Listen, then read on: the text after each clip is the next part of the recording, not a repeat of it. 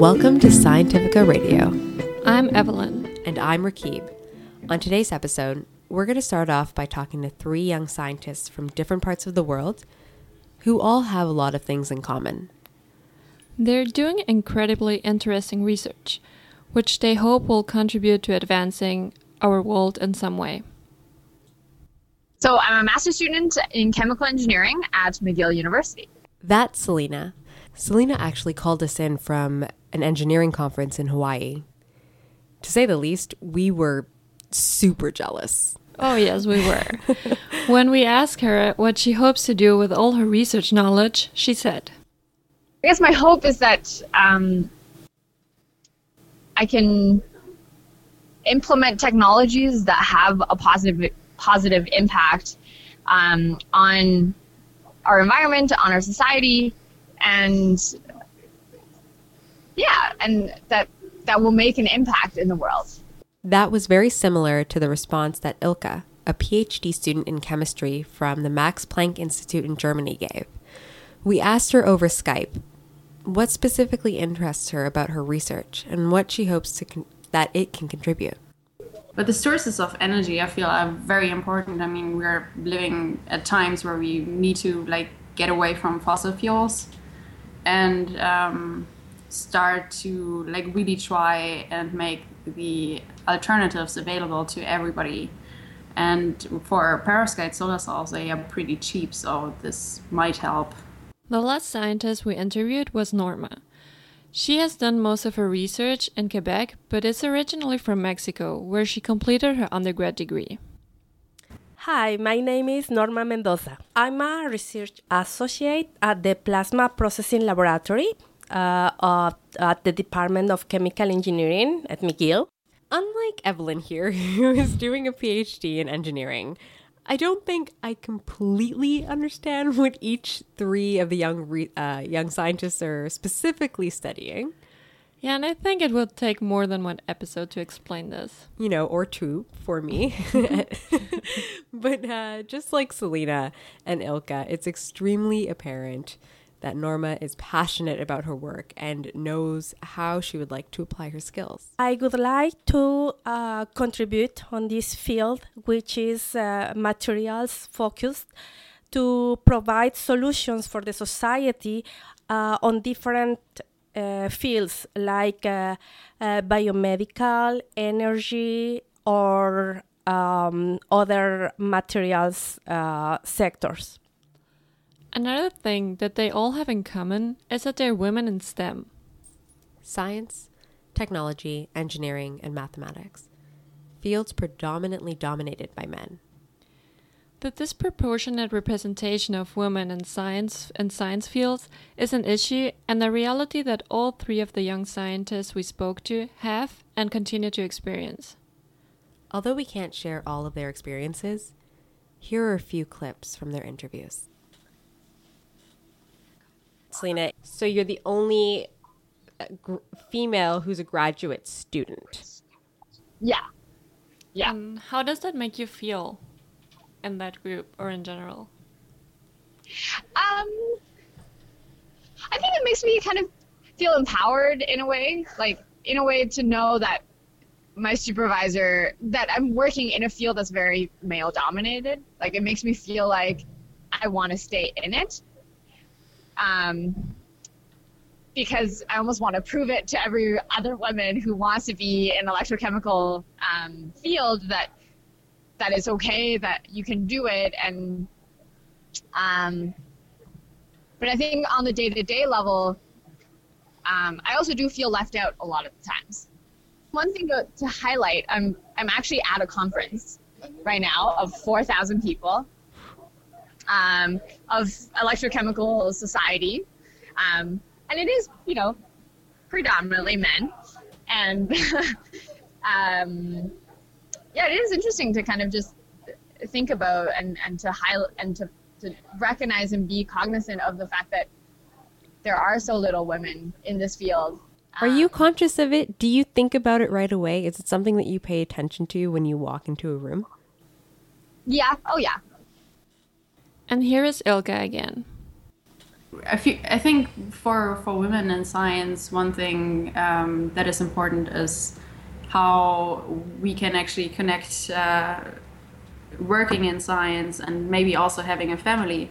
And if you don't really have anybody who can tell you how to do this as a woman, it's kind of hard to like actually figure out if you really want to stay in science. I just started thinking about that very recently, basically, because before that I never really thought about that at all. But now, yeah, it kind of makes me think about this, like if I really want to stay in science or maybe switch over to some kind of industry job. We asked Ilka if she had a personal story about being a woman in her lab. She was quick to respond. Well, something that I thought about is when I went to a physics conference, and like one of my colleagues told me like, oh well, yeah, so I had a poster to present, and one of my colleagues was like, don't worry about it. So a lot of people are gonna stop by your poster because you're a girl. I was like, well, this is not exactly the point why I'm at the conference, because I would like people to stop for my poster because I did like good science. So. And then with that in mind, it always makes you wonder, like, okay, now did that person stop just like to have a nice chat with me, or did they actually stop because they like the stuff that I'm doing? Mm-hmm. Currently, we have an adequate representation of women, but it's from the last year. And this is Norma again. But I should say that during my master and PhD studies, and even at the beginning of my experience at McGill as a postdoctoral researcher, it was a lack of women representation, and I always felt a minority in the group. It's a privilege and a responsibility to represent a minority on my field. Specifically, I think that women, we can build networks and teams very easily. We are very talented as any person, but unfortunately, we don't have enough women presence on engineering or science fields. It makes me sad because with all the years behind, I've observed how women and men interact together. When there is a more homogeneous environment, things are much more interesting. The experiences of Selena, Norma, and Ilka are not anomalies. They are not outliers. It's a well-documented problem with objective data in the scientific community. So what do we know?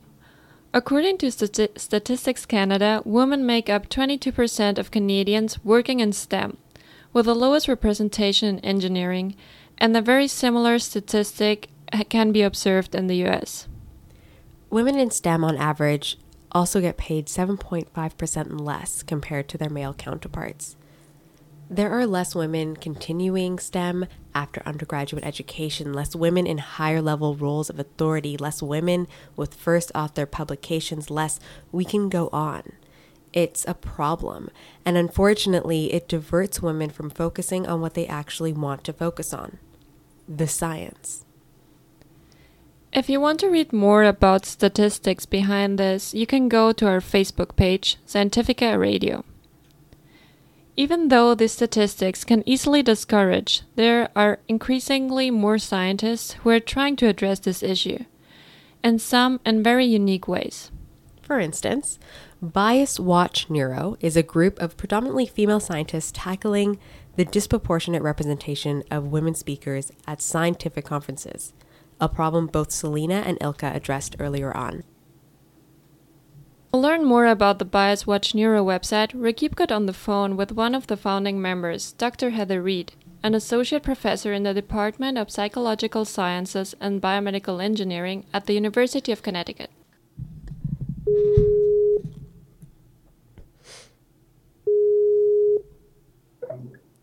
Hi. Hey, Heather. You're currently part of an organization or group called Bias Watch Neuro.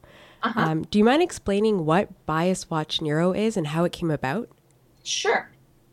So Bias Watch Neuro is a group of men and women who think that there are benefits to having diverse voices, ideas, and such in science. And so as part of that, we think there should be a fair representation of women in scientific conferences. And, that this is important because you need to be able to speak about your scientific ideas in order to get your research published and funded. So we're basically a group that got together and formed a website to help make people aware of, the concept is to educate the public, to create a website that tracks the ratio of female to male speakers and at neuroscience conferences in particular. And so in terms of how it came about, was this, something that has been in the works for a while, something that you talked to your fellow colleagues about wanting to have or being frustrated with specific situations that you were seeing? Like, how did that come about where someone said, well, let's put science into practice and show that this is a real problem and show that we have a long way to go? I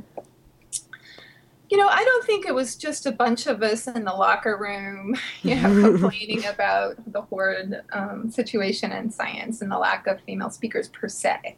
But there were a group of us that it was interesting because there were several email groups and several conference programming committees that I was involved in. And we were dealing with these kinds of issues because one of the conferences was APAN, which is short for Advances and Perspectives in Auditory Neuroscience.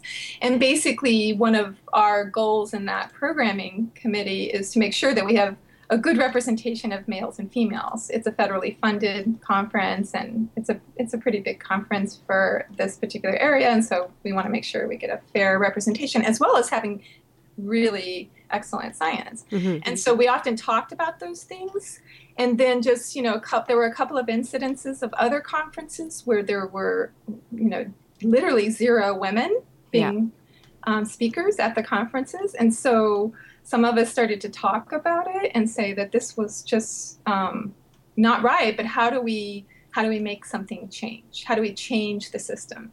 And so we just started to get the ball rolling. A few people actually just took action. So basically Adrienne Fairhall went ahead and created a website with the name for Bias Watch Neuro, which we had tossed around as a possibility. And then Yale Niv at Princeton basically followed up by really putting in some nuts and bolts work, building up that website and getting some conferences posted there. And then we all started to contribute our time to tracking some different conferences, because we were all from different fields or subfields of neuroscience. And so we had different conferences that we were involved with or familiar with. And so we brought people from the outside as well. And it wasn't just women, it was men and women. Yeah. And so that was the cool part. When viewers or listeners go onto the website, what they'll see is a home where there are different conferences. And below each conference, there are the organizers of the conference, who is funding the conference, and the speaker gender ratio. Yes. And then the estimated base rate of females in that particular field of neuroscience. So the base rate is it's an objective and fair metric that we can have to say what is a fair representation of women in this particular subfield, right? So if you're in physics, for example, which we're not really doing yet on Bias Watch Neuro, we're really focusing on neuro, but there's some branches of neuro that involve actually a lot of mathematicians and physicists. So I've been to such conferences, and there's very few women, right? Well, the question is that just a bias that the organizers have, be they male or female, or is that a true limitation in terms of that field, that there's so few women in the field, they couldn't even invite them anyway? right? Yeah. And so the base rate is basically calculated by going to publicly available records of funded scientists that are federally funded by federal agents, such as the National Institute of Health, and basically going to that and getting a certain amount of samples from there and determining how many of those grants are funded to people who are male versus female, and we calculate the ratio essentially, and that is our base rate. And so the idea is that if you have only 10% of the people that are studying some area of computational neuroscience, then you don't expect to see a lot more than 10% at a conference being speakers that are women, right? So that's the concept there. Rakib, that sounds like a very interesting website that uses a lot of great objective data. Yeah, it was so great talking to Dr. Reed. We had a great conversation, and she went on to explain that there has been a lot of positive feedback from conference organizers and also scientists from other fields like physics and engineering who are interested in creating similar websites. But mainly, Dr. Reed hopes that initiatives like Bias Watch Neuro can inspire and motivate a new generation of young female scientists. We're just hoping to encourage a more fair representation, and also to inspire, the next generation of, women in STEM, right? What do you do? What do you consciously do in your lab to make sure that there is a healthy relationship and representation of women in the field? Like, what are some steps that you've taken? In my lab? Yeah, in your lab and in your own research, I guess, in academic field. Yeah. Well, to be honest with you, 80% or more of my effort is just really a lot of effort in there in terms of the mentoring and the training and the encouragement of people to become independent creative thinkers and scientists, right? So a lot of that energy is just there. And it's really, for me, very unbiased. I think male and female, although they say, and there are many implicit biases. And so what do? I actually, in general, for diversity in the lab, be it male, female, or other underrepresented groups that are in my lab, which I have had several, and also a lot of first-generation scientists. Basically, I try to encourage people not to be afraid to speak up if they have a question, because basically there's no need to think that their lack of knowledge in an area, or their needing to have more discussion to understand something is a shortcoming, because it's not. And so basically, I'm oftentimes in our lab meetings and journal clubs and any kind of setting, like in an ongoing experiment or something, or in prepping a talk that they may be giving. Basically, I oftentimes ask that they just speak up and ask a question and not feel inhibited. And I think that helps all the people in the lab. To feel comfortable with that, because some people just naturally feel less comfortable given whatever their background is. And also, specifically for women in my lab, I actually do this for all my students, but I find that it's really important for women too, to encourage them to give public talks, even if they're small, like short, on the order of 5-minute talks or 15-minute talks regularly in environments where there are scientists that can basically interact with them. And I find that that's a very good thing for them to do from a very early stage. And so I do that. So that helps their career track, I think, a lot, to feel comfortable speaking about their work. Yeah. Right? Yeah. And you also mentioned something that you do in terms of writing reference letters. Oh, yeah.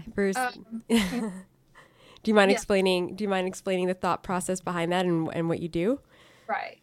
So as people move along, I have male and female people in my lab, and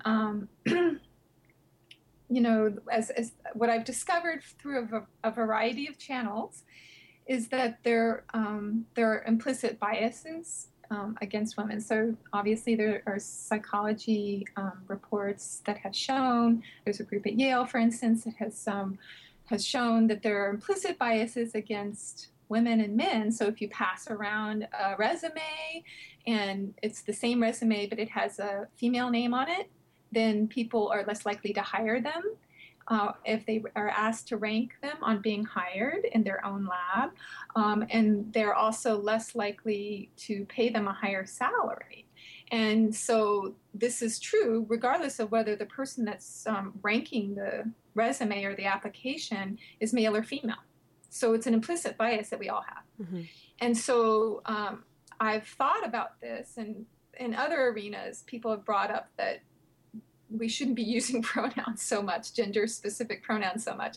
So basically, I've gotten to where I write letters of reference for both males and females coming out of my lab. I write those letters of reference without any pronouns. So it's actually a real talent. It's really hard to do. I can imagine, yeah.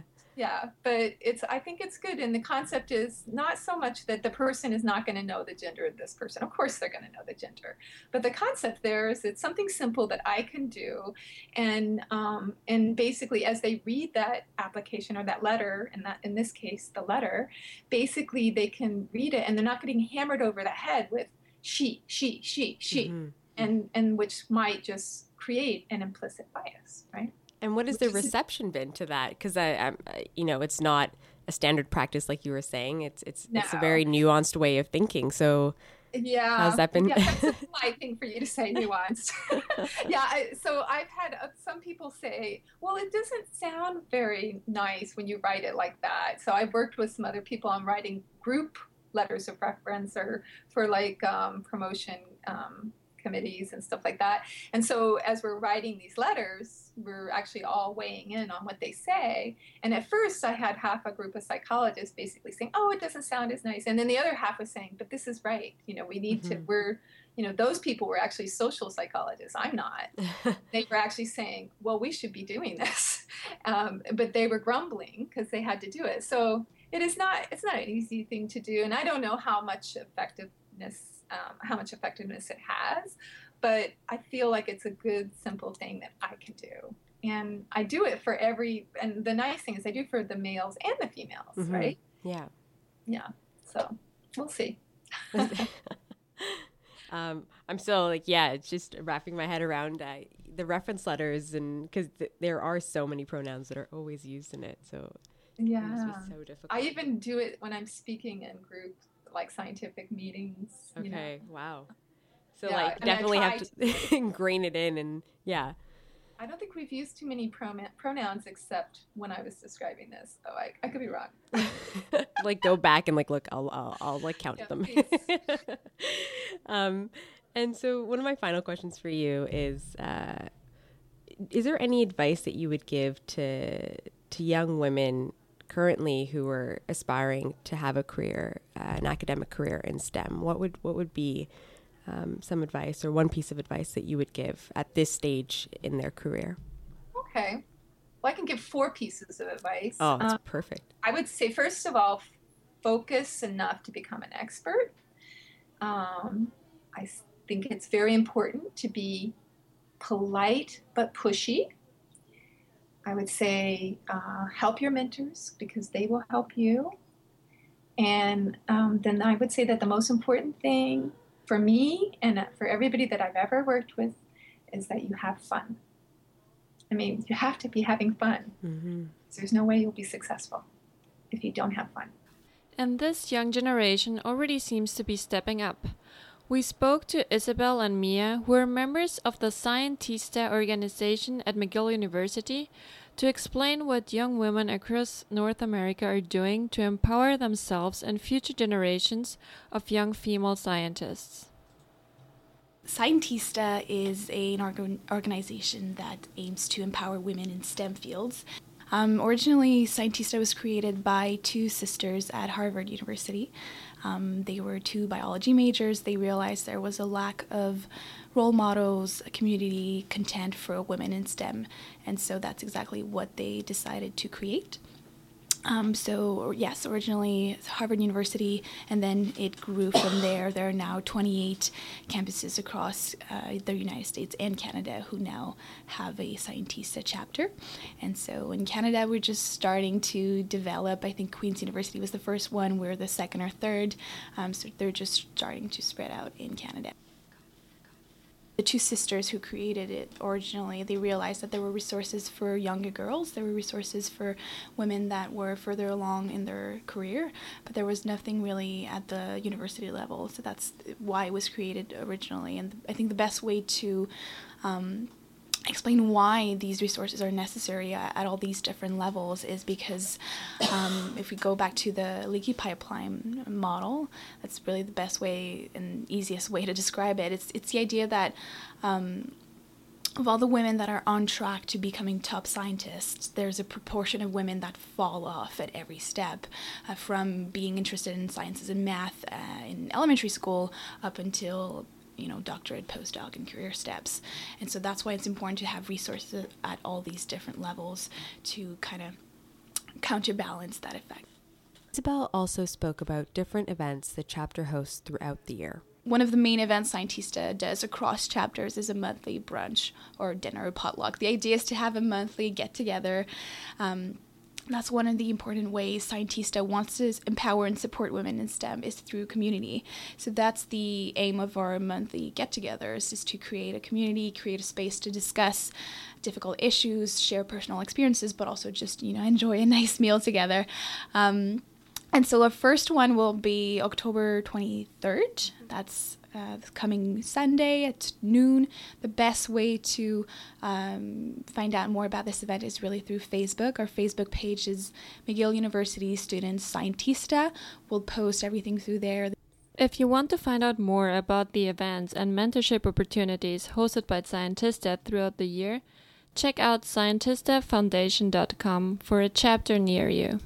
Although our 30 minutes does not capture a complete picture of what it's like to be a woman in STEM, the impacts, as you've heard today on the show, are felt across different generations of scientists. If you want to find out more about this topic, check out our Facebook page, Scientifica Radio. We will also be posting an extended interview with both Dr. Heather Reed and Scientista. We would like to say a big thank you to all of our guests on the show, Dr. Heather Reed, Isabel and Mia from Scientista, and of course, Selena, Norma, and Ilka for sharing their personal experiences. This has been Scientifica Radio, produced by CKUT. Hope to see you next time.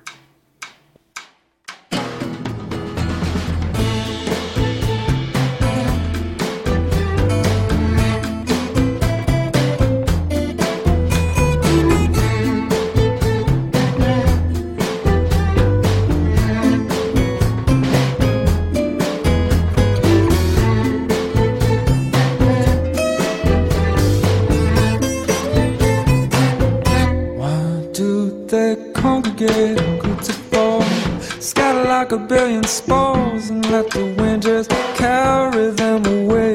How can Calyx be so mean? Our famous doctor tried to glean as it went home at the end of the day. And as nature showed it rages every day, it was downhearted intuition say we were all basically alone. Despite what all his studies had shown, he was mistaken for closeness. It was just a case of mitosis.